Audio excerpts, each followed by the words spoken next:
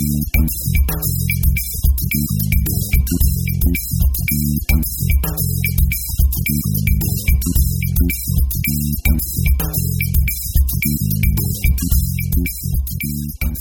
everybody, welcome to episode 276 of the More Than Just Code podcast. My name is Tim Mitchell and I am in Toronto, Ontario, and I'm joined once again by Mark Rubin down in San Jose, California. Hello. We also have Jaime Lopez Jr. on the line in Seattle, Washington. How's it going? Which is going to change its state name to Seattle, I think? No. So what you're referencing there was a joke site that claimed that like the state of Washington had just thrown its hands up in the air and said, forget it, we'll just change our name to Seattle just to simplify things. Cause they're trying to disassociate themselves from Washington for some reason? Well, I mean, the if you read the joke article, it's about like, if you say, where are you from? Washington. Oh, DC? He's like, no, please, it's the state of Washington. And it simplifies lots of things, right? Like, you know, people say, oh, from New York. It's like, oh, really? Whereabouts? It's like, Albany. It's like, oh, okay. I thought you meant New York City. It's like, well, okay, you know, nobody ever really asked questions about that, so... I don't know why. I've been working on a bug for one of my apps that I thought I was done, but I had to go in and fix it again today. Because we had a text bug, a text input bug, and because of a workaround I introduced, and then iOS 13 ate it up and went, oh, here's it back to you again, right? So I just made it even worse. And because the keyboard you know, that keyboard pops up and down in your app when you hit a text view. Yeah. It's different in iOS 13. It seems to not be attached to the view controller. It's actually standalone. And like layered on top of the app. But I think that I don't know if you guys have heard about this, but iOS 13 handles modal views differently now. They're all slide up from the bottom, and they're actually floating views. Mm-hmm. They're like card-like material. Yeah. So that's kind of changing. And I had to break one of my apps in the App Store. Yeah, that's kind of sort of what I'm experiencing. Because what happened was, and this is again, it's another one of those hamburger menus. Don't at me. But and we have a slide out menu, right? And when you have the chat window open and you hit the slide out menu, right? The keyboard stays up in front of everything. It doesn't collapse or move off to the side like it used to before iOS 13, right? So I had to figure out how to make the resign first responder and all that stuff to dismiss the keyboard and then not enable it when the menu's still open. So. Yeah, this is something I'm a little annoyed with Apple about. Is it used to be in the old days you could pretty much count on if you didn't update your app when the new version of iOS came out. Yeah, it would emulate the old one, right? It would emulate the old one, and it would be fine. And Apple, I thought at the time, kind of prided themselves on that, that they did that. But it looks like that's kind of gone away. They seem to make very little attempt now to make that work. Kind of too bad. Yeah. It's a weird one for them to break because they knew that it could potentially have big ramifications for,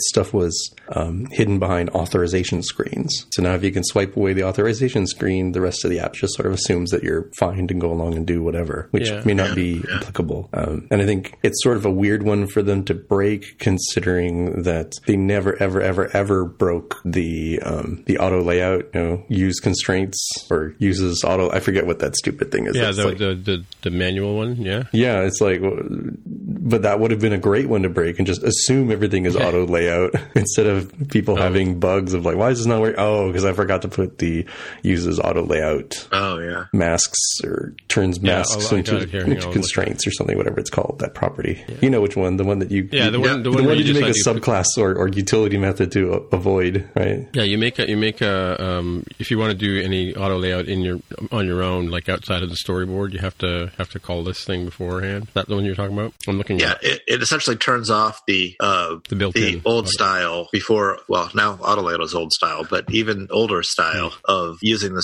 struts and springs. Yeah. So it translates that back, sort of. Translates into constraints or something. Yeah, it translates auto resizing masks into constraints or something to that effect. Yeah, and that it wasn't quite that wordy, but almost that wordy. Mm-hmm. Yeah. And like, if you're going to break anything, you should break that one, because that was one that just caused all sorts of pain, unnecessary pain for developers until they said, hey, why is this not working? And somebody else said, well, you didn't flip the magic switch there. Like, oh, dang it. All right, I wasted like 3 hours trying to figure out why this layout is wrong. Yeah, here it is. So, it's actually translates auto resizing mask into constraints. Yes. There we go. That's the one. Yeah, and that it does that by default, and you have to disable that if you want to do any customization on your auto layout, right? Right. Yeah, or any like if you want to do in code, for instance. Yes, of course. And Eric Zadun has published 2 books based on that particular feature alone. So speaking of dad jokes, have you seen all the dad jokes that have been on Twitter today? The airplane related ones? Yeah. I'm just trying to find an example one so I can read it to you. But I saw the best one I saw today was just before we started recording.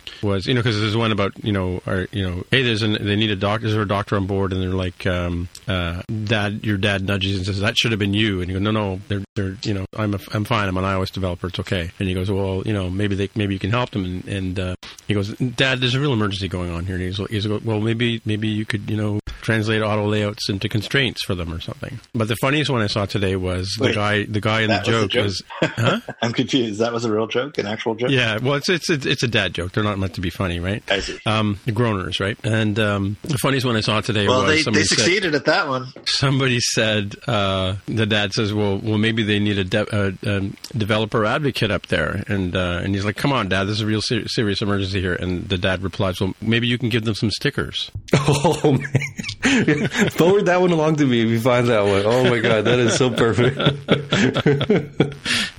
Yeah, I saw the product managers that I know were forwarding around the very similar pattern of like, the kicker is like, ask them if scheduling a meeting to follow up later will be helpful. And it's like, I'm sure. A designer friend of mine just replied to one. Here's the joke. It's flight attendant. Is there a doctor on the flight? Dad nudging me. That should have been you. And me, not now, Dad. Dad not asking for a graphic designer to help, are they? Dad, this is a real medical emergency happening right now. And Dad says, go and see if excellent kerning will help.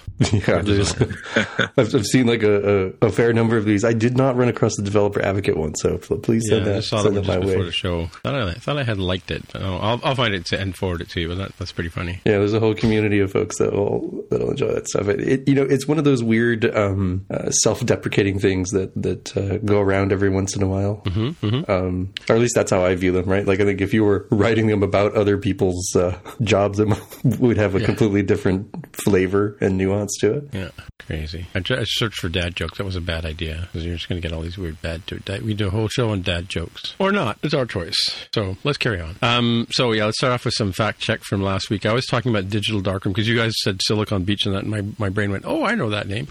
Silicon Beach apparently is an area near Venice, California, I believe. And so I used Digital Darkroom. It was a black and white only image editor. It was the first app that had the magic wand tool, which we used to select things. But the 2 developers, Ed Baumke and Don Cohn, were the people who invented plugin architecture, according to Wikipedia. And they termed the coin plugin, and it's something that we're all using now for modular software, right? Because I remember I had Digital Darkroom. I had to get a plugin to work with my scanner, so I could scan right into Digital Darkroom. And they were acquired by Aldus at the end, just before Adobe acquired them, and of course Photoshop eclipsed them. That's our fact check from last week. So I don't know if this story is still relevant or not, but I put it again as a part of our follow-up here that WeWork has laid off 2,400 employees, I guess, after the downfall from that sale to who they sold to.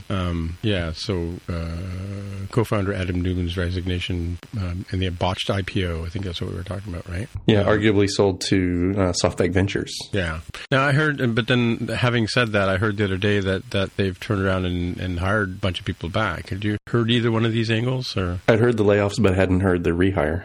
Okay. Well, this is a follow-up on WeWork, which is kind of an interesting idea. I think, was it Mark that asked, why is this a tech thing, right? Well, it's not really a tech thing, right? Yeah. I think it's very startup-y, which is why people are associating it with tech, right? It was certainly valued like it was a tech company. Yeah. Which was always weird. They're kind of positioning themselves like it's a tech company to try to get that tech startup cachet, but it's really not. It's really a kind of a real estate, if anything, office rentals kind of play. All right. Okay. Well, the next story. So by the time this comes out, this will be Saturday, so it'll be the day after Black Friday, which is the 2 days before Cyber Monday. So I suppose this story has relevance. Mark, what do you got? Yeah. So came across this, actually got an email from Hacking with Swift, which is a provider of books and videos and tutorials about typically Swift development. It looks like they're having a pretty big sale. There's still time to get in on it, even after Saturday, because it started a few days ago and it ends December 7th. But they're having 50% off all their books and videos. Right. Now, this is Paul Hudson's site, and we've been talking about him for quite a while. That's right. Yeah. Two Straws on Twitter. So just take a look at it. He's got 50% off a bunch of bundles: Swift Power Pack, Swift Platform Pack, Swift Plus Pack, or 50% off individual books if you still like to read actual books, which I do actually. Yeah, and to follow up on that one too, Black Friday deals. There's a GitHub page where people are listing Black Friday deals of 2019. It includes, of course, Hacking with Swift as well. But if you look at the link, there's a whole whack of development software pieces, some highlights in here. I've been waiting to buy a copy of Affinity Photo for my Mac, so I bought that. I bought that at 40% off, I think. Parallels Desktop, which we talked about a couple of weeks ago. Adobe Creative Cloud All Products Plan is 40% off. Affinity products are generally 30% off, which is great. Pixamator Pro for the Mac OS is 25% off. For the iPad, it's free, Mark. How about that, eh? How about that? Is it? No, it's Pixamator Photo, sorry. But it's free. Then, of course, the Swift Power Pack that you just talked about, the videos. I think Ray Wenderlich also has, I don't know if they're listed on this site here, but they're having a Black Friday sale. You can get, and of course, this is not a promotion, but you can get a subscription for the year for $99, and I believe that carries forward in future years as well. That's a great deal. I think it's like $20 a month or something like that for a subscription. It's down there at the bottom of the list at 58% off for the yearly subscription, if that's what you're talking about. 58% off, yeah. Mm-hmm. Yeah. And NS Screencast is on there too. Sorry? NS Screencast is on there too, right down there at the bottom of this list as I'm looking at it. Right. It just reminded me that we forgot to follow up on our friend with the Texas tattoo on his bicep. What was that? That must have been last show. week. No, Jaime and I are both furrowing our brows trying to remember his name. I can see his face. I feel so bad. It's like Rob or something similar. Yeah, Fontenot, perhaps. Yeah. It's got that French thing in it. What'd you say? Rob Fontenot, similar. Mark, I think this came up because Ricky, who had helped us on the show last week, was originally from Texas, Houston, if I'm not mistaken. We're talking about our Texas link there, in addition to the, should I have a larger belt buckle and should I go all in? Right. Like this individual who had the Texans cap and the Texas, state of Texas tattooed on the bicep. Yeah. And I feel really bad because I definitely know who we're talking about. Met him only once at it's like the 2014 edition of NS North, I think. Gordon, is that him? Gordon Fontenot, perhaps? Is that even close to the last name? Anyway, I'll look it up while you're going on one of your discussions about one of these topics coming up, which is happening now. Apple iOS 14. Take it away, Jaime. Yeah, we've got an article. I guess it feels weird to call it a post on Bloomberg by Mark Gurman talking about this supposed shakeup within the iPhone software group after the very, very buggy iOS 13 debut. Apparently, there was a kickoff meeting with a whole bunch of the developers within Apple to talk about what their new approach is going to be. And it sort of largely boils down into using feature flags to gate features that are not really ready to roll, right? Or at least ready to be tested. And it sounds like what had happened here was that QA had builds that were fairly old because they couldn't test new stuff because it was just so rapidly changing during the development phase that things were just so utterly broken that it was just pointless to test. And it sounds like they'll move forward with this new process here, which is a little weird that feature flags wouldn't already be a thing, right? It's not like a thing to discover in modern software development. Supposedly this is being applied to iOS 14 to not have this happen again is I think the mantra here. Well, I'm glad to see they're doing something because iOS 13 has definitely been a challenge in a lot of ways. Yeah, it's sort of almost like a TikTok sort of thing, right? People have talked about the TikTok architecture, and I forget which one is the big change at Intel and then the minor revision. Mm-hmm. But it was like a yearly, you'd have something that would be a big change and then a minor change and then a big change and then a minor change, and then sort of what we've seen if you look at iOS 11 as sort of the starting point of history here, you'll see 11 had a ton of stuff and it was really buggy, and they realized, whoa, this is really bad, let's fix this stuff. And 12 was rather not mundane, but certainly not quite as ambitious Smooth, in the sort of stuff it tried to do. And it looks like 13 was really ambitious, and now supposedly 14 will be maybe a little bit less so ambitious. Yes, this doesn't really address the right? ambition part of it, but it would sort of make sense, right? If they're going to spend some time fixing the software development processes, then I think arguably they'll have fewer things come out, but they'd be hypothetically more solidly developed and tested things. Do you think they're trying to move fast and break things sort of philosophy up to now? No, it just seems like just mismanagement of I think it's a little bit different than what Mark Zuckerberg, who coined that phrase, or at least popularly coined it, was going for, of I don't really care if it's broken, we'll fix it as long as you're moving fast, right? Which sort of makes sense given what Facebook can do. This made a lot more sense when they were predominantly a web platform and didn't really have mobile to sort of slow them down and have to make them more thoughtful about it. It was version 4.57 croaked. It's whatever, just patch it and make 4.58 go out immediately. Not a huge deal. It's a little different when you have stuff, like at the operating system level, that it definitely doesn't move quite as fast. And I don't think Apple was sort of intentionally going with a move fast and break things philosophy, but they sort of accidentally fell into it, is what it feels like. Of just get it to ship, go. It has to be there in September. It's but it's not ready. Just go, man. It's got to be on the phones. Otherwise, AirPods Pro doesn't work. Otherwise, new Apple Watch doesn't work. All of these things that all had to come out right at the same time versus, I think folks have sort of said, what if WWDC was here's what's going to come out during the year, right? Between the 365 days from now until next year, you'll get these features.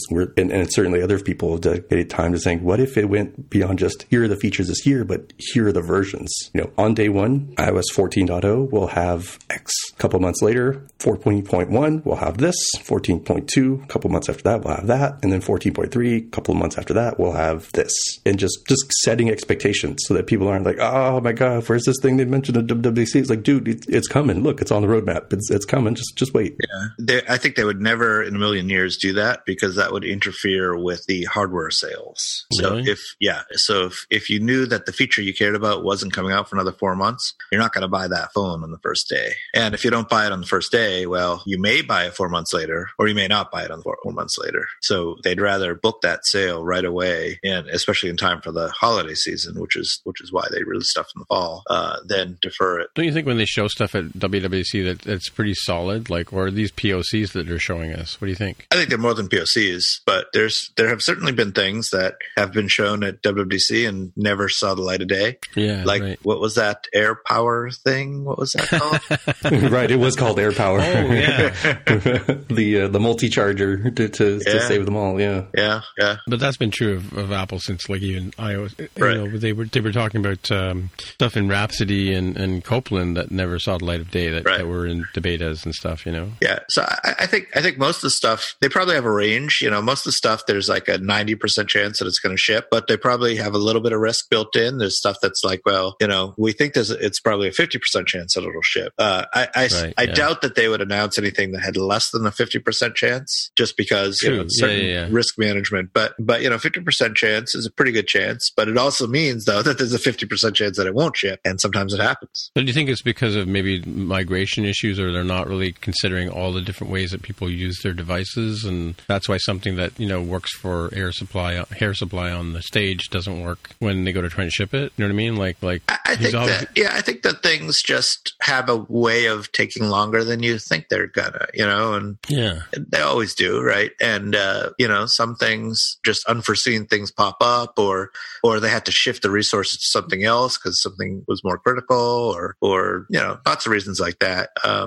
Sometimes they just may underestimate the work involved, and lots of reasons. Or the impact on all the different devices. But wasn't there a ton of betas this year? Hasn't that sort of been the year of the beta? Because normally they do 5 or so betas of Xcode, and I don't know how many they do of iOS and Mac OS, but they seem to do a lot this year, didn't you think? They did, which is kind of interesting that they had all the quality quality issues, given that unless, maybe this was an experiment, maybe they changed their release process. I mean, it sounds like they did, right? If they had all those releases, because they never did that before. Yeah, they got rid of QA, it sounds like, too, right? Maybe so. Maybe they had too much emphasis. Maybe they had too much emphasis on getting the beta builds out and less emphasis on making sure the quality was there before anything is shipped. Regression testing and stuff like that. Right? Yeah. So just the philosophy change actually bit them possible. Well, didn't they switch out some managers? I mean, like, I know that Phil Schiller went over to the App Store a couple of years ago, and I don't know what Eddie Q's doing these days, but like, haven't they changed some of the managers around a bit? Don't know for sure, but you got to figure in the 10 years that the phone's been around, things will have changed. Yeah, it's been tons of changes. Yeah, for sure. Yeah. Mm-hmm. Interesting. All right. Well, we'll have to see what happens when they come up with this thing. Maybe they're gonna flag or gate their releases so they can turn things on and off. Right. That was one of my colleagues was suggesting that. Sounds like what they're going to do. Yeah, which sounds like a pretty reasonable thing to do, and I think is a very common software development technique. Which is why it was a little weird that the article sort of presented it like it was some sort of brand new idea. Yeah, like, you mean feature flags? Why don't you just call them feature flags? Well, maybe that's the one thing that Apple let them talk about. Right. Let leak out a little bit of like, hey, here's this thing we're doing. Okay. How about feature flags? Yeah, talk about that. Yeah. Right. Because that's not giving away any secrets, any Apple secrets. That's true. Lots of if statements. Yeah. All right. So what else you got for us, Jaime? This one requires a little bit of unpacking. So first, you need to know that there is a iPhone smart battery case for your iPhones 11, 11 Pro, 11 Pro Max. And this is different than the one for last year's, for the 10? I assume it is slightly different, without having really compared, in any sort of reasonable way. I assume it's just like a slightly different body setup. But the thing that is definitely different about it, for sure, is that it has a shutter button on the case. Oh, wow. Yeah. And people were like, oh, wow, how does it do that? Is it magic? Is it wireless? The volume up key the shutter too? Yes, but this is like an actual tiny little dimpled button. And here we've got an article on from The Verge where actually I think the original content is from iFixit, right? I think it looks like it's iFixit original content. But nevertheless, they did some x-rays of the device. And it's like, oh, there's actually a couple of little bits of wire that lead from the button over to the lightning connector. So it looks like they're sending some data over the wire to trigger the camera flash. Sort of taking of a picture. Yeah, I suppose so. I mean, like I've discovered that if you want the lens to be on the top of your phone, you have to hold the phone upside down. Like, if you hold the phone like an Instamatic camera back in the day, you guys can Google what that is. Your index finger on your right hand would be the shutter, right? Which is where the volume up key is. But the lens is at the bottom of the phone. But if you flip it over, 180 degrees, all of a sudden the shutter is at the bottom, right? So I guess by putting this little switch there, it sits underneath your index finger again with the lens at the top of the back of the view, right? You follow what I'm saying? I am holding my phone in my hand too, so I can talk about that. Can you hold it up to the microphone so we can see what you're talking about? Sure. Here you go. Yeah, there you thanks. go. Right? I have my sound off, otherwise I could take a picture and play the shutter sound for you too. Mm-hmm. Which I don't have this problem with my phone, but I have heard for folks that have the super wide on their iPhone 11 Pro that it can get a little awkward trying to use the volume up button as a shutter button because there's a decent chance your fingers will show up in the shot because it's that wide of an angle. Oh, really? Yeah. So I wonder if this was sort of a nice little way to address that. I was like, hey, look, here's a button in a completely different spot where your fingers will not be in the shot. Interesting. I'll have to try that out on our phones at work. I hadn't thought about that. Yeah, I've discovered when I'm at concerts and stuff like that and I want to take pictures or film, take a video of the thing, and there's people standing in front of me waving their hands and stuff. So I find that by turning my camera over, or turning my phone over, my camera that I make phone calls on, if I turn it over, then the lens is at the top and I can get a little bit more, a couple of inches more height, out of the deal. So interesting. Cool stuff. All right. What do we got next, Jaime, for APIs for iOS 13? Yeah, this is a blog post from Andy Ibanez talking about some of the new search stuff in iOS 13, which is nice. Like, for example, UI search bar finally exposing its text field, so you don't have to mash around and do terrible, awful things and make assumptions about the view hierarchy to change things like the background color or the text color. Mm-hmm. So that's pretty nice, since it's definitely something that has been a customizable customizable necessity that hasn't been there before. He mentions a UI search text field delegate that he has no idea what can be done with it because sadly the documentation only has one method that is not documented, which is brilliant. Nice. I haven't poked around to see if standard 2019 Apple documentation. Right. This is really sad. It's arguably follow up to that time I talked about it as a pick of problems with documentation. And I haven't poked through myself to see if the headers show anything interesting. But moving on, one of the ones that I thought was pretty neat is the search tokens, which if you're not familiar with what that UI is, if you've ever used an app where you search for something and it gives you what will be called a little chip or a little rounded rectangle of color with text in it. In this case, he's showing an example of here's a selected country you have, or here are these selected purchases. Maybe this is a filtering or widening of the search that you're looking for things. And it looks like it's pretty easy to handle these. There is a UI search token class that's new that can help you to render those. It does have a little bit of weirdness in that apparently the backing value for this is where is it? Here we go. Now here's the bizarre thing, and I'm reading for the article. The tokens do not expose their text or image properties. Instead, you need to assign the represented object property. This object is of type any, optional. So you can assign it anything you need. And in this case, he takes a purchases token, changes the represented object to be purchases, and a country token to be represented by Bolivia. And then you can iterate with them and do stuff. So it's a little bit of indirection, but it looks like it renders quite nicely. Doesn't look like you can change the color of individual tokens, just make them all blue or all green. So maybe future customization will be possible in the future, but for the time being, it looks like they've got this nice little UI that I hope will be a little bit more standard for folks. Yeah, still pretty useful. I mean, there's I've built many of these in my day, and they're always kind of hard to get exactly right the way you want them to look. So I think this is kind of a great thing. Yeah, being able to just have an icon and text that you can throw in there and have it look nice and pretty without, as you mentioned, having to do terrible things with a view hierarchy or what if there's 3 of them but the one in the middle is kind of really long? What do you do with that? Yeah, and getting them to wrap around lines is always kind of tricky, or when it goes to the next line and all that. For sure. This is something built into iOS 13, Jaime? That's what it says here on the tin, so I'm going to take his word for it because I haven't actually tried this out myself. Actually, I was talking to somebody the other day who was talking about our "hey" followed by the word Siri comments last week. Mm-hmm. He rather enjoyed that part of the show. Did it accidentally trigger Siri the way I supposed it would with Overcast dropping the silent part in between? No, but I've now learned to say "hey" followed by the word Siri. That's one thing that has happened as a result of last week's show. Yeah, there's all sorts of fun with people do different styles. I've heard people say "hey dingus," which I don't know. I feel is a little bit too. Really? It feels mean. I understand why people say it, but it's weird. Oh, to change the name of Siri, you mean? Yeah, when they say it, on air, so they don't accidentally trigger. But I don't know. This thing that I discovered accidentally with my Google Home is that the assistant will trigger if you say "okay, boomer," which, for those who don't know, if you don't live in the US, this is a sort of generational thing, a little generational war going on between millennials and the boomer generation. Boomers. Here we go. Here we go, Mark. There's weird meme going around of this dismissive "okay, boomer," and I was explaining it to somebody. They were like, "What does that mean?" I was like, "Okay, well, if people say "okay, boomer," and then the Google Assistant just fired up. I was like, "What? There's no way what I said was close to Google." And I tried it again just to see, was it did I slur my words? And no, it will happily respond to that, which is with "okay, boomer." It tickles, really? It tickles me pink to see that. And I saw a couple days later somebody had tweeted about it. I was like, it's not just mine, so it's a legit thing. Yeah. Is that because the Google device is learning? I mean, in general, no, I think whatever they're using to try to pick out the key phrase is, in my opinion, buggy, because that is not reasonably close to Google in any way, shape, or form. Huh. Well, maybe that's what they use in-house for development. Maybe they forgot to comment out that string. I'd considered that as a possibility. Someone's like, "Oh crap!" But now that this one tweet that went out has 10,000 retweets, I'm like, surely if that was the case, they silently would go patch and ship out. Maybe they'll flip the feature flag that has that turned on and and turn it back off, but still continues to work to this day. Yeah.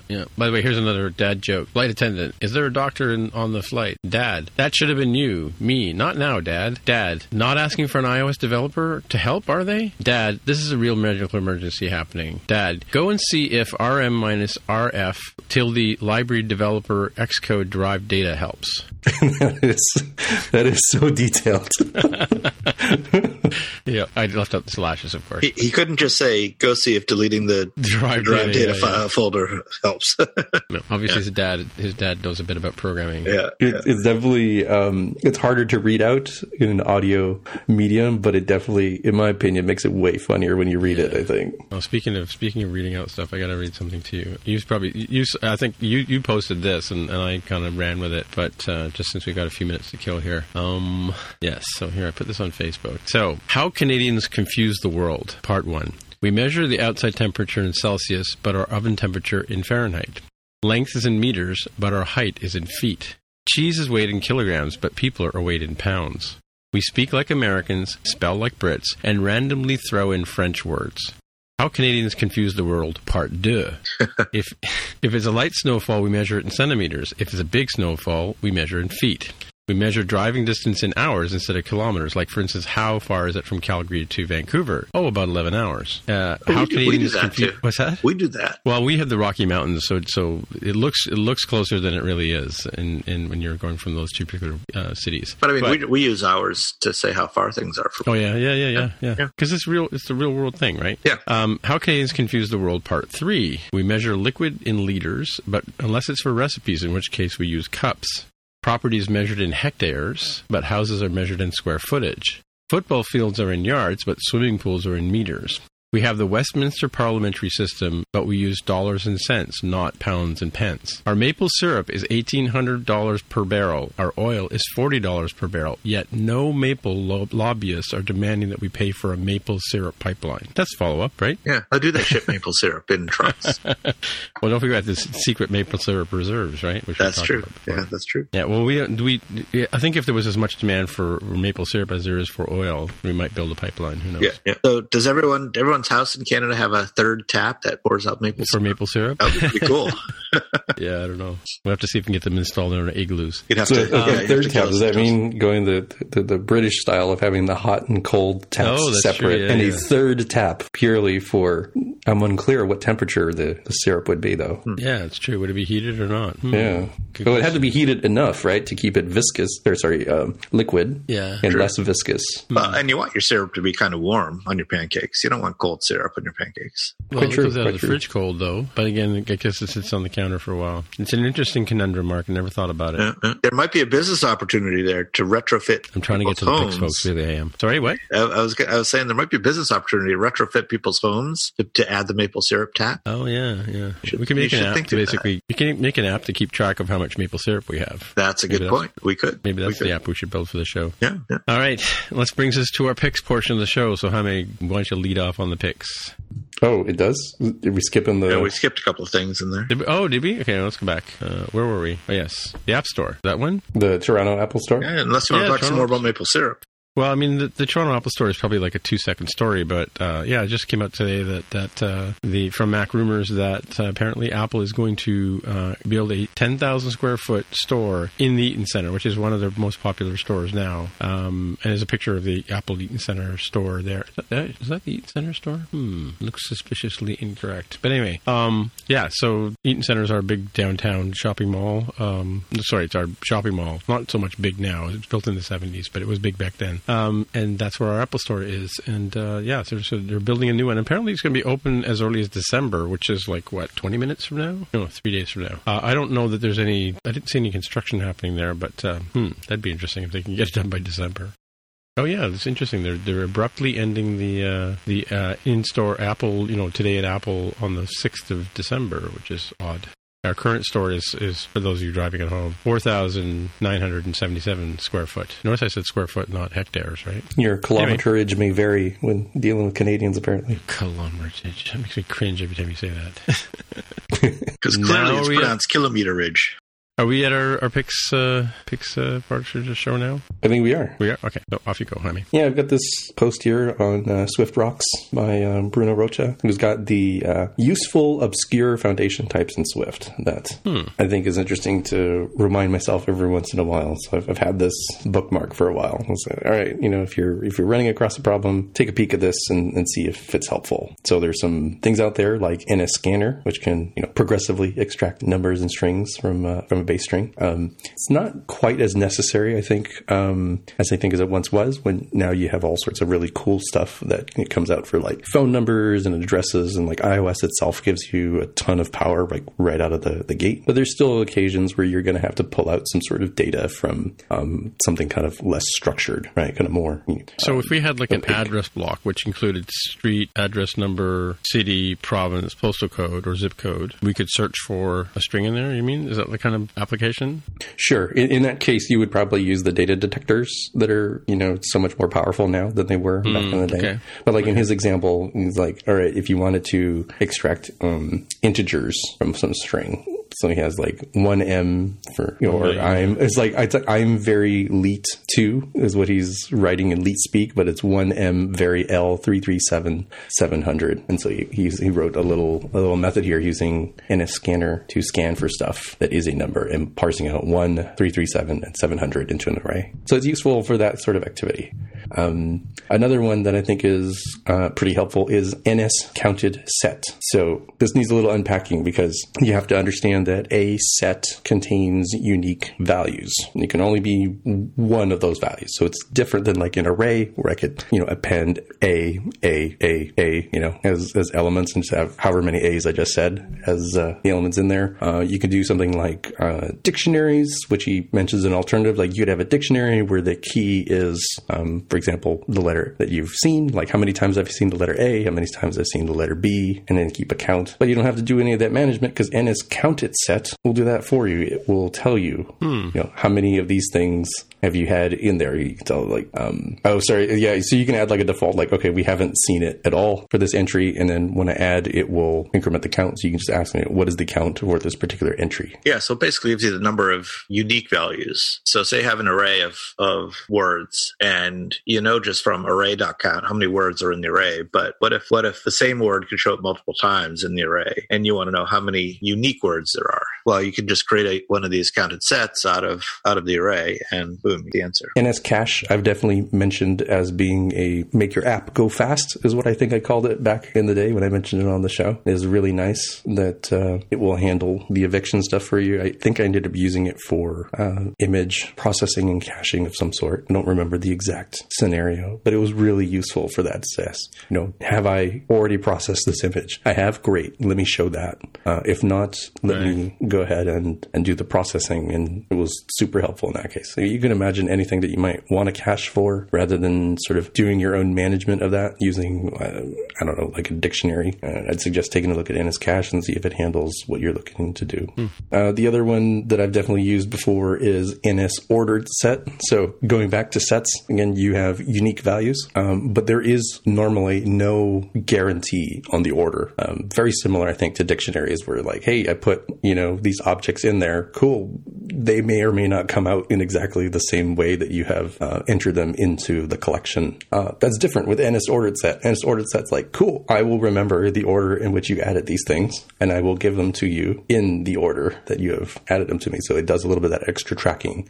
Again, this is a set. So like an example he shows here, he adds like the number 1 multiple times. And when he asks for the contents of the set so he can iterate and print them all out, he only gets a single 1 and then the 4s and the 6s that he'd added in there. So that's a useful data structure for sure. And as byte count formatter I've not used, so I will skip that. You can read the article, which we'll have in the show notes for those of you driving at home.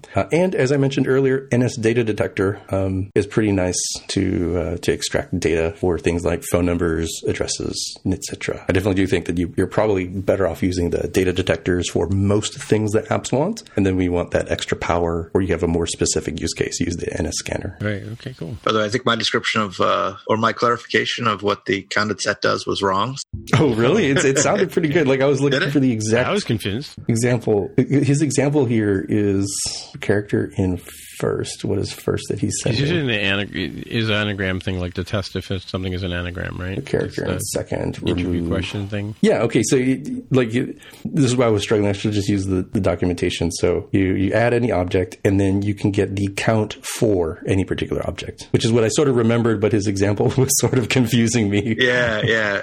I suppose what I was thinking, which is just like what a regular set does, is count of a regular set is just a number of unique objects in the set. So not this kind of set. Right. And since it is an mutable set, which inherits from set, it would have the count. So here, hang on a second. So what he's trying to do, like in this function here, he's asking if it's an anagram, like madam, I'm Adam, right? Or something like that, right? And is it not saying that if a character appears in the first and second count, he removes it from the set? So if everything comes to 0, then it has to be an anagram? No? The example, I have to really sit and read the example because it makes it slightly more difficult. So normal sets have, like in a set, have a count. So you can say how many elements are in the set. That is useful information at times. Yeah. The NS counted set, though, has the how many times have we seen this particular entry in the set. Yeah. So an additional sort of information. Yeah. Here's what it is. Like, so for a regular set, if you just add an element to the regular set and it already exists in that set, then the fact that you added a second one, that information is kind of just gone, right? Because the set only has a single copy of each thing. So say your set holds letters. You add A, great. You add B, great. Now your set holds A and B. Now you add A, well, your set still just holds A and B. You add another A, it just still has A and B because it has one copy of each one. And so it doesn't keep track of the fact that you actually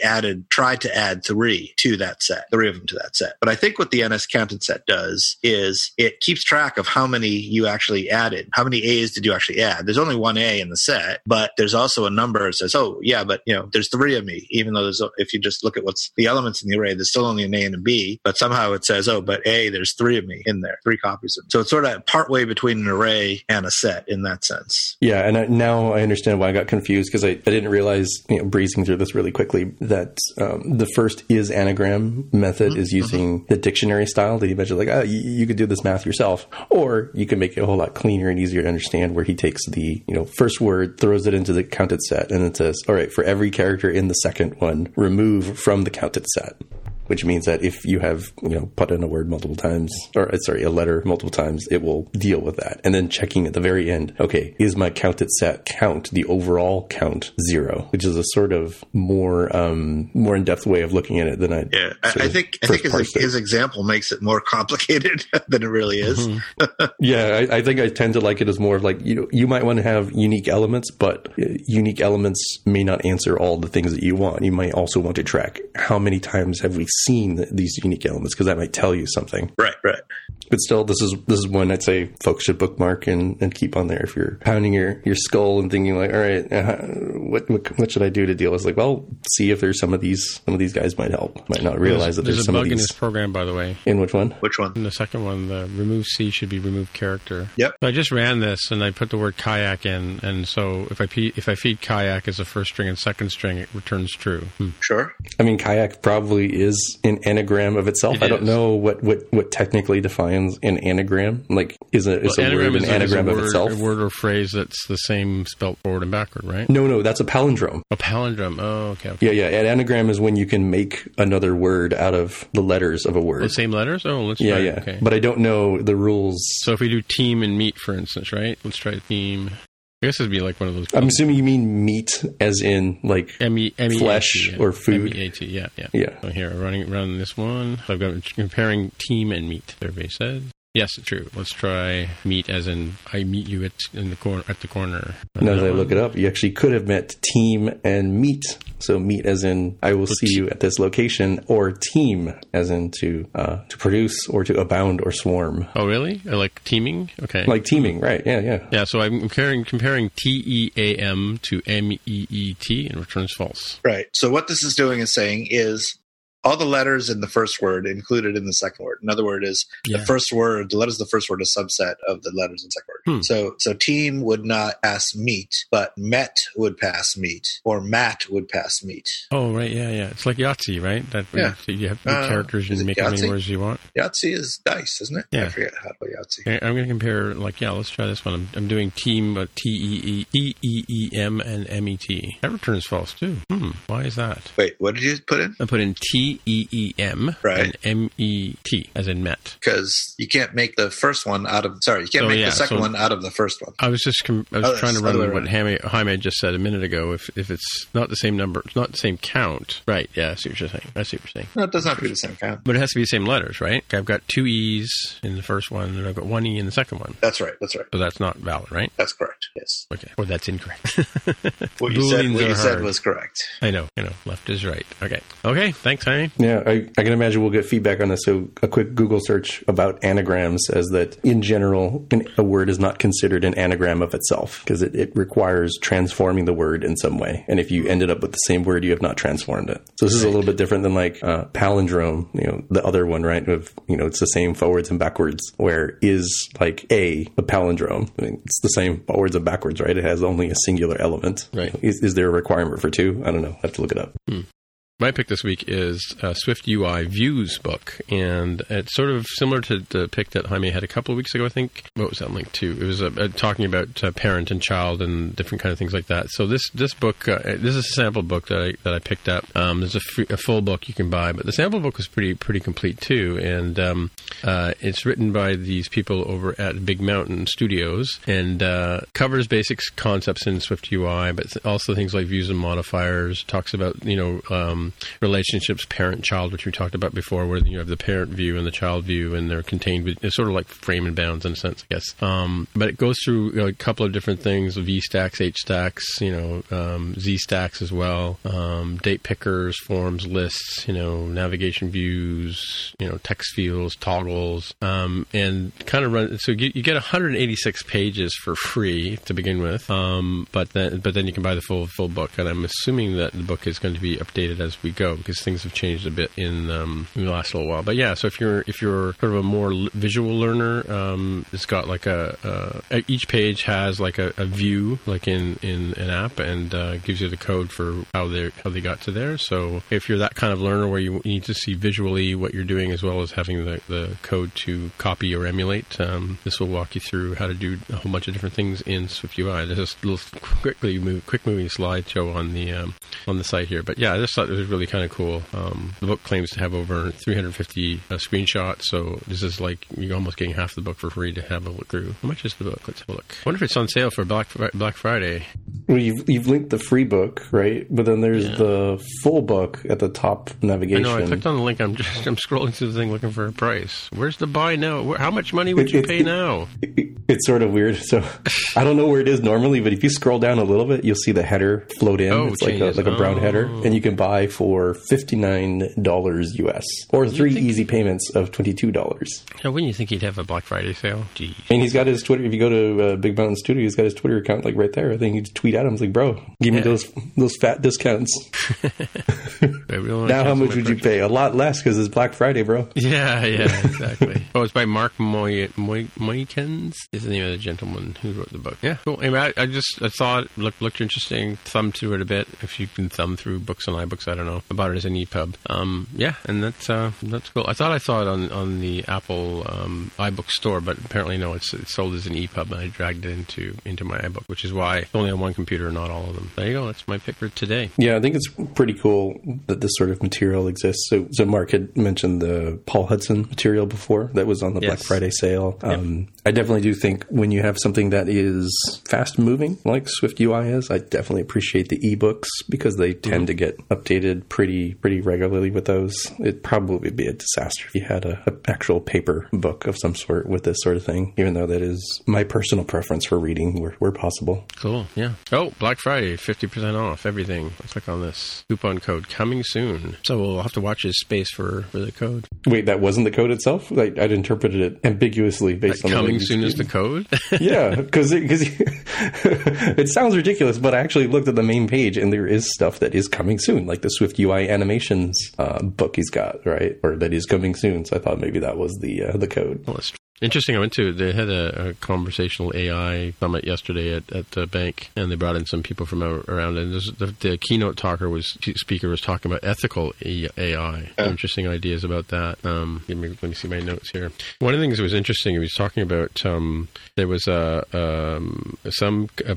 parole organization, COPA's parole system. It would basically wait. It would wait rather than having human beings do parole. They had decided they would try with AI and have the AI just, because AIs are impartial, what possible, because people are, biased and stuff like that, right? So they found that it would give African American harsher sentences by a factor of 8 based on the information fed into it. And then another one was they used it we're using an AI in hospital, like emergency rooms and or waiting rooms, and they would send asthmatics with pneumonia home rather than right into ICU, because they had no follow-up data, because historically anybody who had pneumonia and asthma at the same time would get rushed right into ICU, and there was no data captured after that. So the AI was just sort of going, wow, we don't know what to do with these guys, send them home. Just funny, right? And the other thing too is that they were saying that YouTube, as an example, they'll feed you more extreme versions of the things you tend to like than,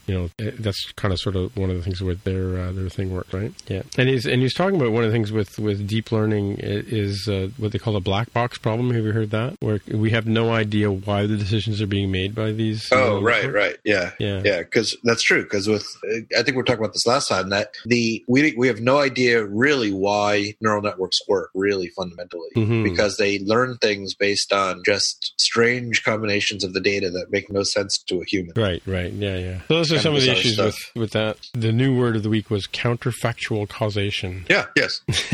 Yes, it is. That is the word of the week. Yes. Okay. And what does that mean, Mark? So this gets a little bit technical, but right. I'm sitting down. It's good. So normally statistics has this kind of way of thinking that causation is not, or rather correlation is not causation, right?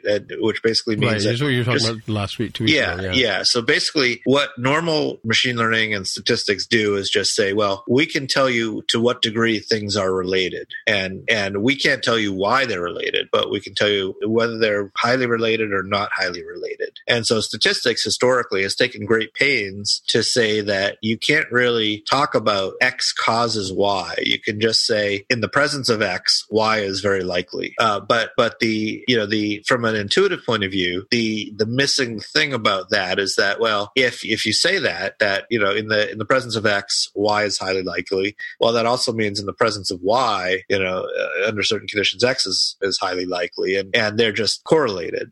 One doesn't cause the other. But intuitively, we have this view of the universe, view of the world, that things cause each other. Something happens, and that causes something else to happen. So one thing that would be kind of interesting, and humans are good at deciphering that kind of stuff, but computers are not very good at deciphering that kind of stuff because it's not mathematical. They can just say, is this related to that? And this is what causes a lot of problems, like we've been talking about with like the sexism, perceived sexism in the credit card stuff, because it can make things to the computer. It's just like this fact and this fact are related, but to a human it looks like, well, it's because it's caused by one fact causes the other fact. Does it really? Maybe not. We don't know. But the computer just sees the correlation and connects them because of that. So there's an pretty active area of research right now, especially in AI, on causality. And there is this new mathematics of causality that's out there, calculus of causality, that attempts to put this on a kind of a mathematical basis. And once you can put it on a mathematical basis,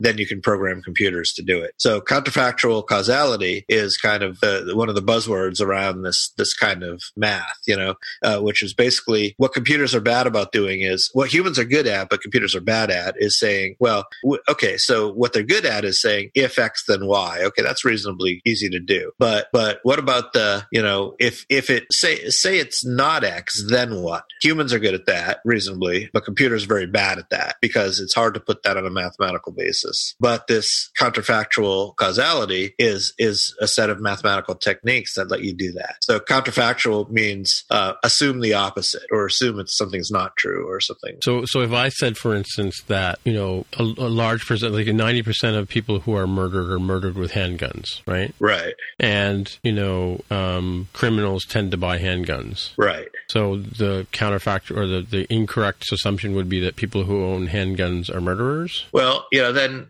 sort of, yeah. So then the argument to think through is, well, if your assumption is that, okay, all the handguns cause the murderers to commit these murders, right, or enable them to. Well, the counterfactual would say, well, okay, what are the implications of, this one's kind of a funny case, right? But what if potential murderers could not buy handguns? Then what would happen? That's the type of thinking that you do, right? And it's, you know, it's very hard for a computer to come up with that, right? It's hard for, right, but that's the argument we all have right now is like, well, let's stop selling handguns, right? Right.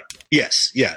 As a solution to killing people. But I mean, do we, you know, I mean, but, you know, I'm just posing this as from the, you know, the scientific point of view.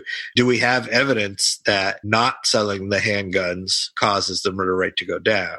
And so if we want to prove that case is true, then we might want to have a test case where all other things are equal, but, you know, the people identified as potential murderers aren't allowed to buy handguns. Yeah, it's a hard thing to do, right? But that's why it would be good to have mathematical models to do this kind of stuff, because it's hard to do them in real life. Yeah, because I do recall hearing that, you know, even though, it's changing now. Like we're having a lot more shootings in Canada these days, especially in Toronto, you know, for drugs and gangs and stuff like that. And it's getting a little bit out of hand, like the mayor's getting involved and the police chief and whatever. But before, like in previous years, I recall that there were a lot of stabbings, right? Because Canadians don't tend to have access to guns. It's changing, like I said, now, right? Although, you know, it's kind of interesting. Have you ever seen the movie Bowling for Columbine by Michael Moore? Yes. Mm-hmm. It's a really interesting movie. So Columbine, of course, was the high school, which was kind of the first mass shooting at a school to really get press in the U.S. It was in Columbine, Colorado, and it was Littleton, Colorado. Columbine High School. Yeah, that's right. And it was kind of, you know, sadly, it was kind of the thing that was sort of the first one that started all this mess that we're in now. Although, you know, that would be an argument of it didn't cause anything, right? That one didn't cause all the other ones.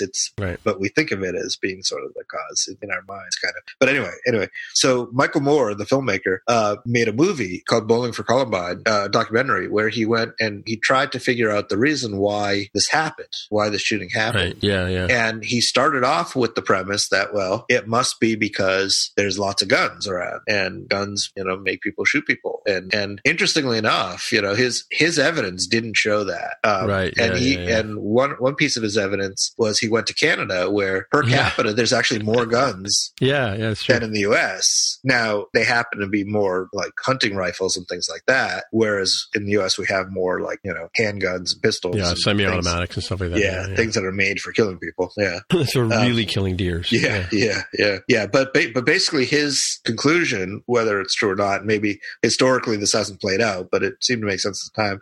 His conclusion was that it wasn't actually the guns per se that were causing all the shootings. It was the sort of state of perpetual fear that the U.S. media and entertainment industry puts Americans in. You know, Americans are barraged with, you know, TV shows where people are shooting each other, movies where people are shooting each other, and it's just constant violence and this we're sort of meant to believe that it's a really dangerous place out there. Well, you know? So my ex-father-in-law told me once, you know, when I was quite younger, that if you tell somebody something often enough, they'll start to believe it. Yeah. Right? Yeah. And I mean, and there are certain politicians in the United States who are constantly repeating the same stories over and over again. I don't know who you have in mind. Tim. Yeah, but in the hopes that, you know, people will start to say, well, yeah, lock her up. Obviously she's corrupt, and, you know, what about her emails and all that kind of stuff like that. And, you know, I saw somebody, a friend of mine was tweeting on about Brexit because there was some question. They were questioning some politician in the UK of the feminine persuasion about her credibility, and the tweet was headlined with why do men keep repeating these stories? And it's the same story. If you keep repeating something over and over again, eventually people will start to believe it's the truth. I think that's kind of what I'm saying, is that what you're saying about the anxiety and the pent up,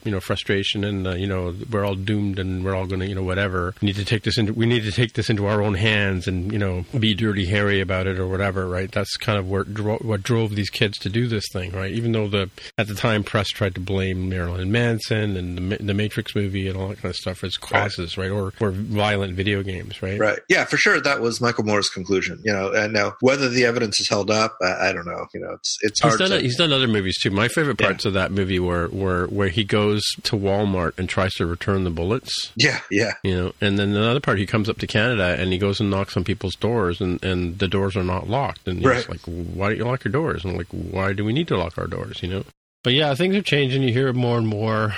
Mind you, we still don't. I think you guys become tone deaf to it when you hear news reports about people being shot or whatever. Here, it's like we're near the end of the year, and I don't know how many shootings have been, but like if I said it was like maybe 100 or 70 or 100 shootings in Toronto this year, you guys would go, well, that's like a week in the States, right? Yeah, I mean, literally, it's gotten kind of crazy. It's like every day there's a shooting now somewhere in the US. It's crazy. It's crazy. Well, we're getting it's not quite there yet, but like there's a lot of, you hear about shootings and like people just walking up and walking up and just unloading a magazine of bullets at people, and innocent people getting hit, and that used to be fewer and farther between a few years ago, but it's becoming more and more common. We like in Canada, in Toronto anyway, not in Canada, Toronto. Yeah. That's it if it is. Anyway, but that's our what did I call that?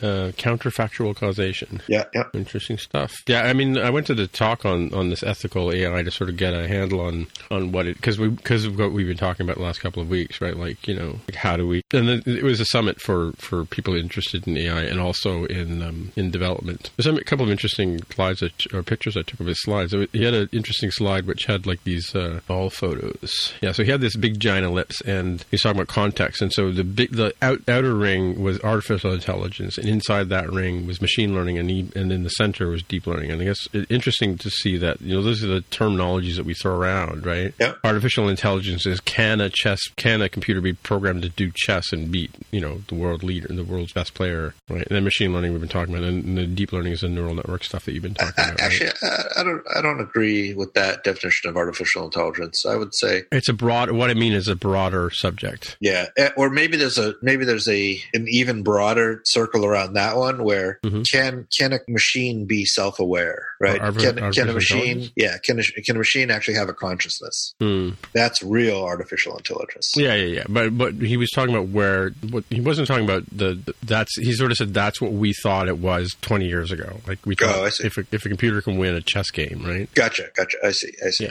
But it's we're kind of beyond that. Like now computers are beating Go masters and stuff, Right. Causing him to retire, no less. And he's like, "Yo, the computers can't be beat." Did he really? Yeah, the guy who ended up losing to AlphaGo. Apparently, AlphaGo taught itself to play. Did you hear that? See, that's the scary part. Yeah, it kind of learned the rules of the game and then taught itself and well, that's kind of what neural networks do. They kind of teach themselves. I mean, but there is still a pretty large conceptual jump with what these machines are doing. So these machines, when we say they're learning, really all they're doing is fitting a more and more complicated equation to data, right. and then when they get a piece of data that isn't in the original set of data, they just kind of interpolate to get the best answer that fits the model. So is that really truly learning? Is an open question. Is that how humans learn? It doesn't feel like that's how we learn, right? It feels like we learn in a different way. We get a fact and we get a different fact, and we kind of make an association between the facts to come up with a wider understanding of things. Right. Yeah. Which is a little bit different than just just building a mathematical model based on data points. Although, I mean, you could, I suppose, make an argument that they are just the same. It's just how we interpret it. Yeah, it was interesting. He was talking about his own son, who's like a year old, and how it interacts with him at breakfast time versus his mother, because he knows that the father will eventually give in and give the kid a waffle, whereas the mother will never give the kid a waffle, and that kid has a different behavior base. And I see that with my dog, right? Because my dog Carol always says dogs are perpetually 2-year-olds, right? But Mac he'll treat me differently than he treats her, because in terms of his stance and the way he bounces around and whatever, when he sees me come into a room or whatever, especially the kitchen where the food is, right? Yeah. He keeps working at me until eventually I give him a cookie, right? Right. And she never will. Yeah. Well, she will, but she's a little more. She has more routines. Like she'll come home from a walk or whatever, and she'll give him a cookie, or she comes into the house, she'll give him a cookie, right? Whereas he has to come and do this dance with me and whatever. Not that I'm conscious about it, but he works me until I give him one, right? So because he knows I'm a pushover. But it's just interesting that like you said, I think dogs and humans in an infantile way learn the same way, right? How they form memories, and it's different than how computers obviously are learning. Is what my point is, right? Yeah, and it's still an open question of is it what a computer is doing, is that just a whole different scale from what we're doing? And if computers could do what they're doing now just a million times more powerfully, would it be indistinguishable from what we do? Right, or is there some other missing ingredient? That's what we don't know. Right. Yeah. Like the difference. That's one reason why the causality is so interesting. Yeah. Yep. Scary stuff. If you're interested in that stuff, there's a book out. It's called The Book of Why. Mm-hmm. Yeah, he mentioned that book actually. Yeah. It's kind of a trendy book.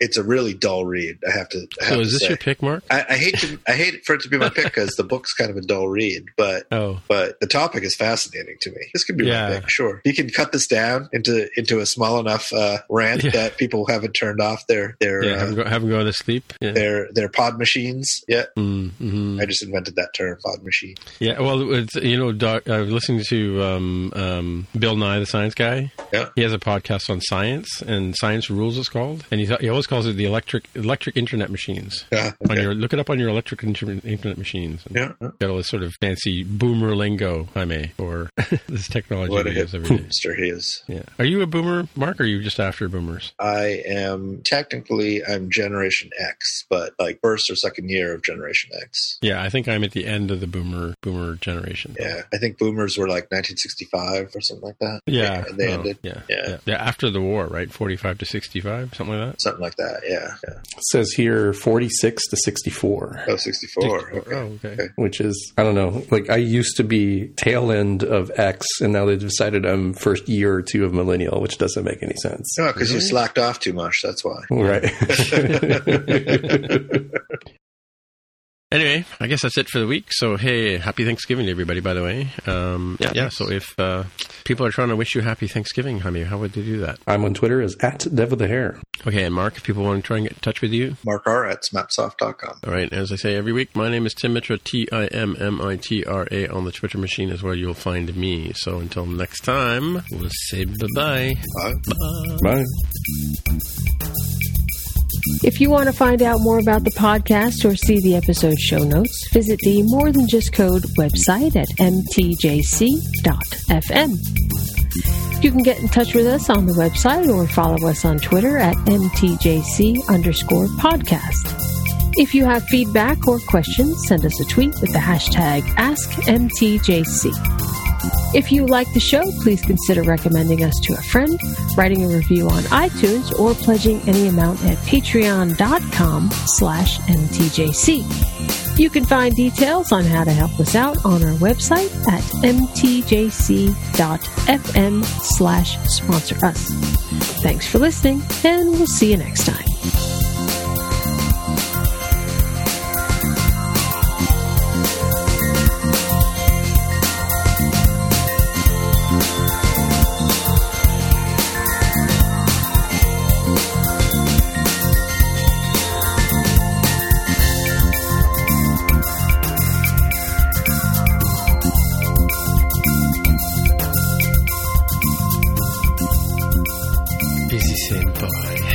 So, what do you guys got planned for Thanksgiving?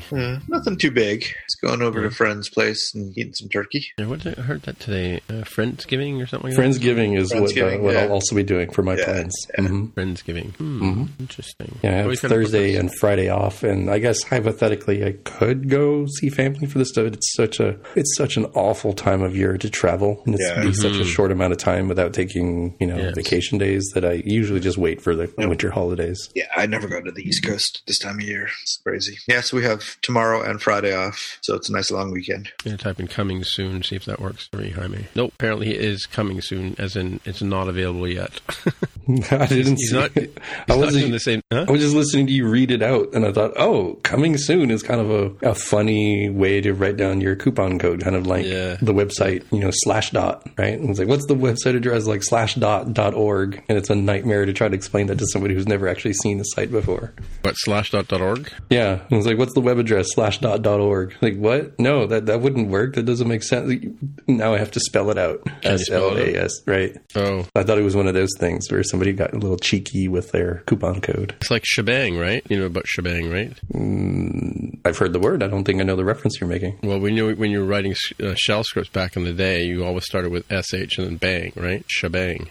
Yeah, that's true. That's true. Because an exclamation is called a bang by some people. I thought Mark would know that one. I did know that one. Yeah. It's funny, what was I doing the other day? I had to actually learn Python, Mark. Oh, Python's a cool language. Yeah, I know. What was I doing? It was something to do with...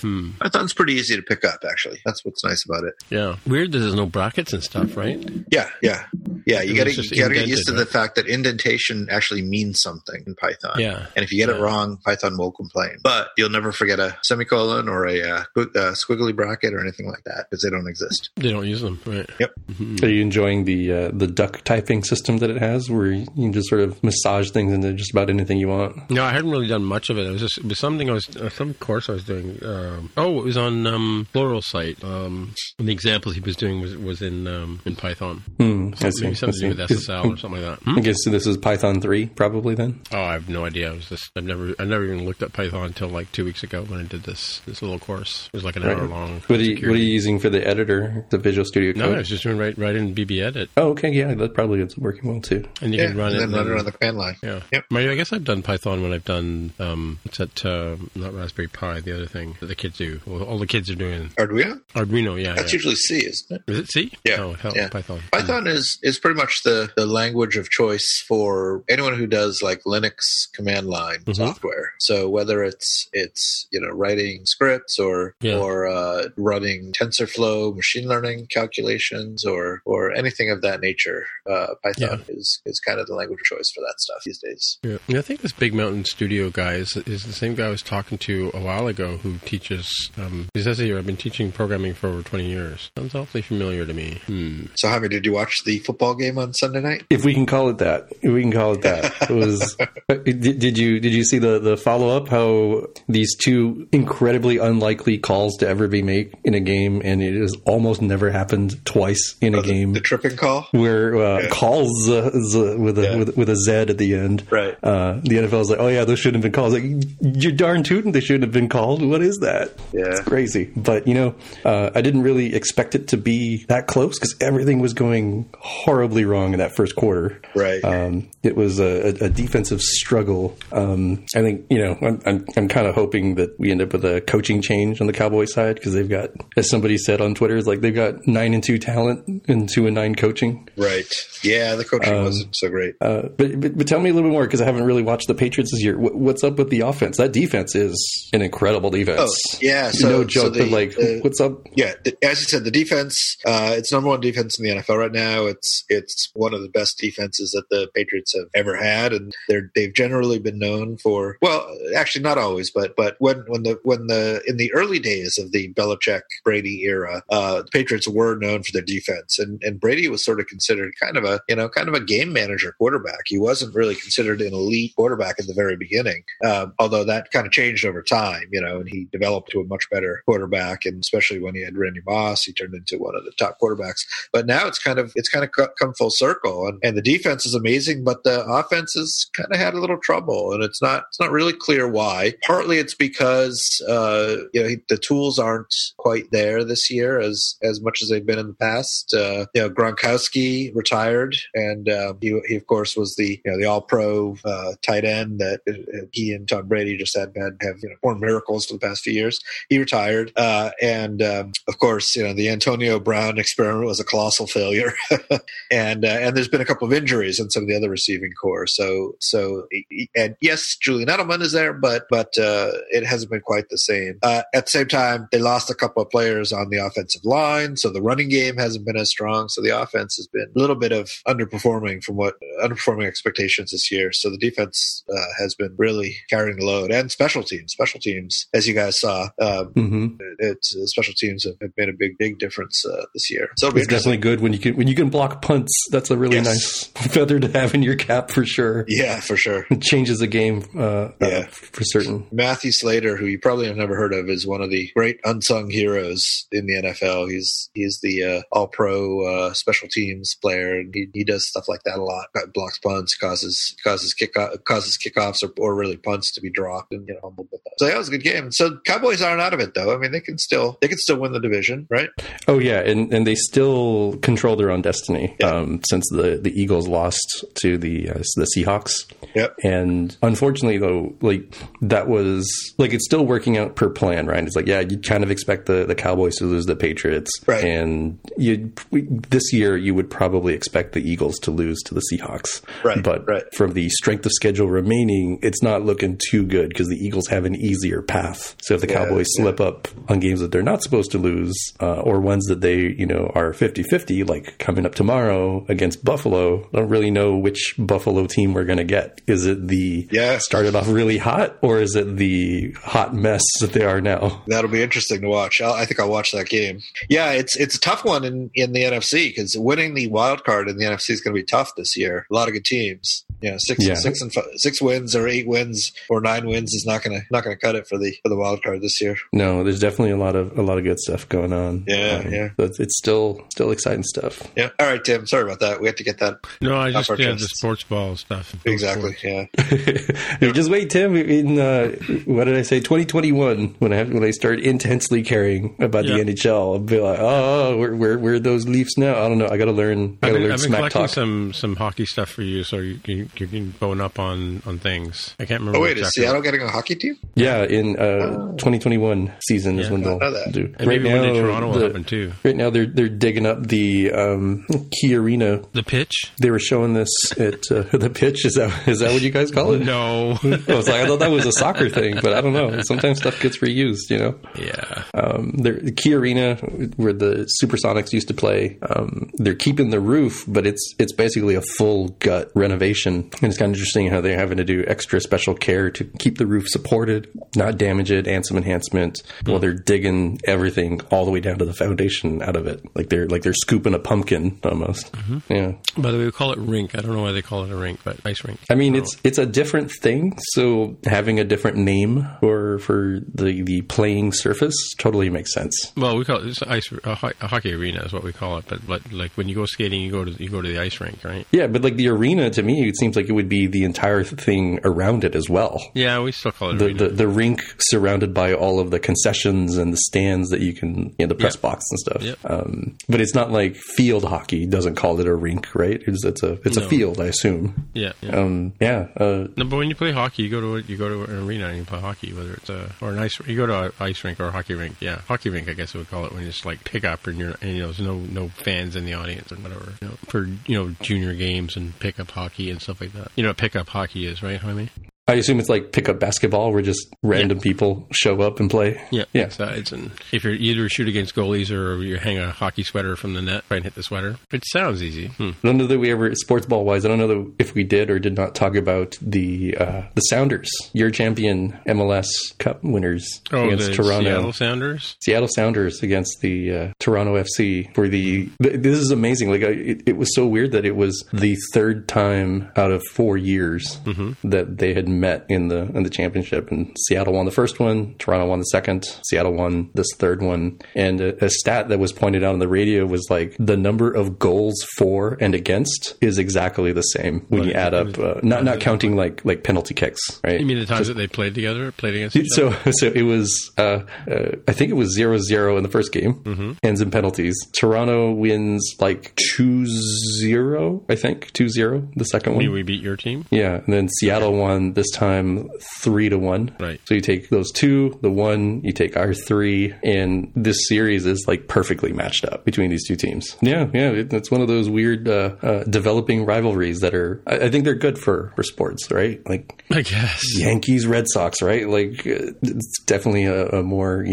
single coast, almost the same exact area of the country when you zoom out on a map. But I think it's really important to have that sort of stuff. I definitely like, of course, the East Coast versus West Coast, or Midwest versus any of the coast, or North versus South. Yeah, maybe there'll be a Seattle-San Jose hockey rivalry. They're kind of the closest teams, right? It'd be really reasonable, and I would assume that the league would try pushing that, and probably also pushing against Vancouver. Oh, Vancouver, that's right. Yeah, that's right. More so Vancouver. You're right. But it I don't know. It really depends, right? Like, in contrast, in baseball, when they do the as interleague play, there are cool divisional rivals or interleague rivals. For sure, I think it's kind of fun to watch the Yankees and the Mets play. Yeah. But there's absolutely nothing happening between the Seattle Mariners and the San Diego Padres, which they tried to choose and force. Yeah, they kind of tried to align them based on history and have some rhyme or reason to it. But you're right. For Seattle and San Diego, there's nobody around for them to set up to do that with. Like, and it's obvious for the Yankees and the Mets, New York teams, and even like the Red Sox and the Braves has at least a historical reason for it, because the Braves used to be the Boston Braves way back when, so that made sense. And the Dodgers and the Giants made sense because they're the two old New York teams that both moved up the West Coast. Plus, they were the two West Coast teams. Although you would think that the A's versus the Giants would sort of make sense. Oh, wait a minute, hold on. Giants and Dodgers were both National League, so I take back that last part. So yeah, it would be, I guess, Giants and the A's, I suppose. Yeah, it could be the what goes there, the Caltrain or the BART. I'm not sure what the BART, right? Yeah, and I guess in LA it's like the Subway Series, right? In LA it would be the Dodgers against the Angels. That would make sense, I suppose. Okay. Yeah. So Tim, what are the set of rivals, or which rival do you have for the Maple Leafs? Well, it'd be the Canadians. Canadians or Montreal? It's the original 6, more or less, right? So the Canadians are the big one, obviously, because of Canada. But Boston and Toronto are pretty close. And Buffalo. Detroit, Toronto, too, right? Detroit, yeah. Ottawa. I think Ottawa is probably our biggest rival right now because it kind of splits the province, right? So it's surprisingly, though, across the country, a lot of people are Toronto fans. Like, because I guess that's the national broadcasted team, right? Yeah. By the way, real-time follow-up, it is Gordon Fontenot. Hey! Fontenot, as you guys might say in the States. We don't have a French background so much. Yeah. Maybe in Louisiana, folks get that correct. Yeah, because he must have been speaking at NS North, because I looked him up on I thought he had a podcast, but it was somebody else. But maybe it's been unpublished and doesn't show up anymore. Here it is. So yeah, NS North 2015. He was interviewed on the NS North podcast. So right. So I think it was Thoughtbot had a podcast. I think. So. Yeah. So Thoughtbot is something to do with. It says here from Snowy Boston, Thoughtbot's own Gordon Fontenot chats with Dan and Phil about the recent rediscovery of functional programming. So, but I thought he was from Austin. You said Houston, though, last week, didn't you? Ricky, I thought, was from Houston. Did I misremember? I haven't actually listened to that part of the episode. Yeah, now you're confusing me. Actually, was shot straight to the after show to see. Always like to see it because I never know what's going to be in the after show. It's not necessarily show. Oh, really? It's not necessarily after the show, right? Sometimes it's the pre stuff. I mean, we did record for 3 hours, right? So I had to chop a ton of stuff out. Most of the show is still intact. You recorded for 3 hours last time? I was surprised that it was 3. Like when you say that, I think we spent about 20 minutes kind of explaining how we do the show and stuff like that. Maybe that's why. Maybe that's why I was like, how could it be? But yeah. And I do remember that last time we recorded with Ricky, he came prepared with a bunch of stuff to talk about. Yeah. Oh, we definitely cut it down. We're like, dude, that'll be a 5-hour episode at our pace. Appreciate the enthusiasm and the professionalism, but like, there's no way that we'd be able to do that. But yeah, I think it ended up being almost 2 hours long, right? 1 hour and 40 minutes or something. Yeah, the published episode I think was about that long. We normally, like the main show normally goes 50 minutes or so, and then we ramble, right? So let's talk about television. You guys, have you been watching The Man in High Castle season 4, Mark? I have not started watching that. Is it good? It's okay. It's different. Not as good as before, previous season? It's interesting. I mean, like, I'm sort of 3 or 4 episodes in. They've taken it a new direction. You know where they left off the end of season 3, right? Yeah, it was definitely moving more into a traditional sci-fi kind of direction. Yeah.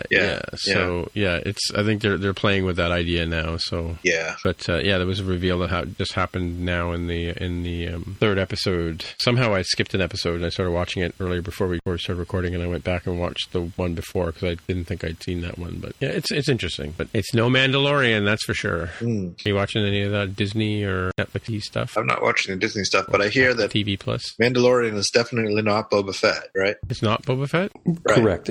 Yeah, he's not a Mandalorian apparently. I asked somebody about that today. Jonathan would know, but where's Jonathan these days? I haven't subscribed to Disney Plus because I'm going to wait until all of Mandalorian is done and then binge during 1 month. Yeah, but how are you guys avoiding all the memes and stuff that are going on? I can't. Mark probably doesn't know. It's like, so I won't even mention the meme that I'm like, dang it, why did my entire Twitter feed fill up with this? So I've just learned to accept it. Well, speaking of that meme, did you hear that like there was some issue about Disney and they took it down for a while and now it's back up again? I know Giphy had GIFs from The Mandalorian that I guess Disney got real upset about. And then somebody in marketing was like, you idiots, this is like the best PR we could have. Let people spread the meme. And so Giphy put it right back up. So that's interesting. It's but I've heard good things about The Mandalorian. So looking forward to watching that. It's entertaining. Let's put it that way. It's very well done. So yeah, I'm also, as I mentioned, like waiting for Apple TV. I'm really hyped for Servant, the M. Night Shyamalan one that's coming out really soon, according to the commercials I see on TV. Yeah, I think you and Ricky were talking about that last week, right? Yeah. Oh, yeah. That's right. Yeah. I don't think I've seen who's in it. Haven't the foggiest, but it looks creepy. So it looks like a good one. I may have seen something on IMDb, but I don't think I saw it on that. But yeah, you're certainly seeing a lot of Apple TV Plus commercials on the TV these days.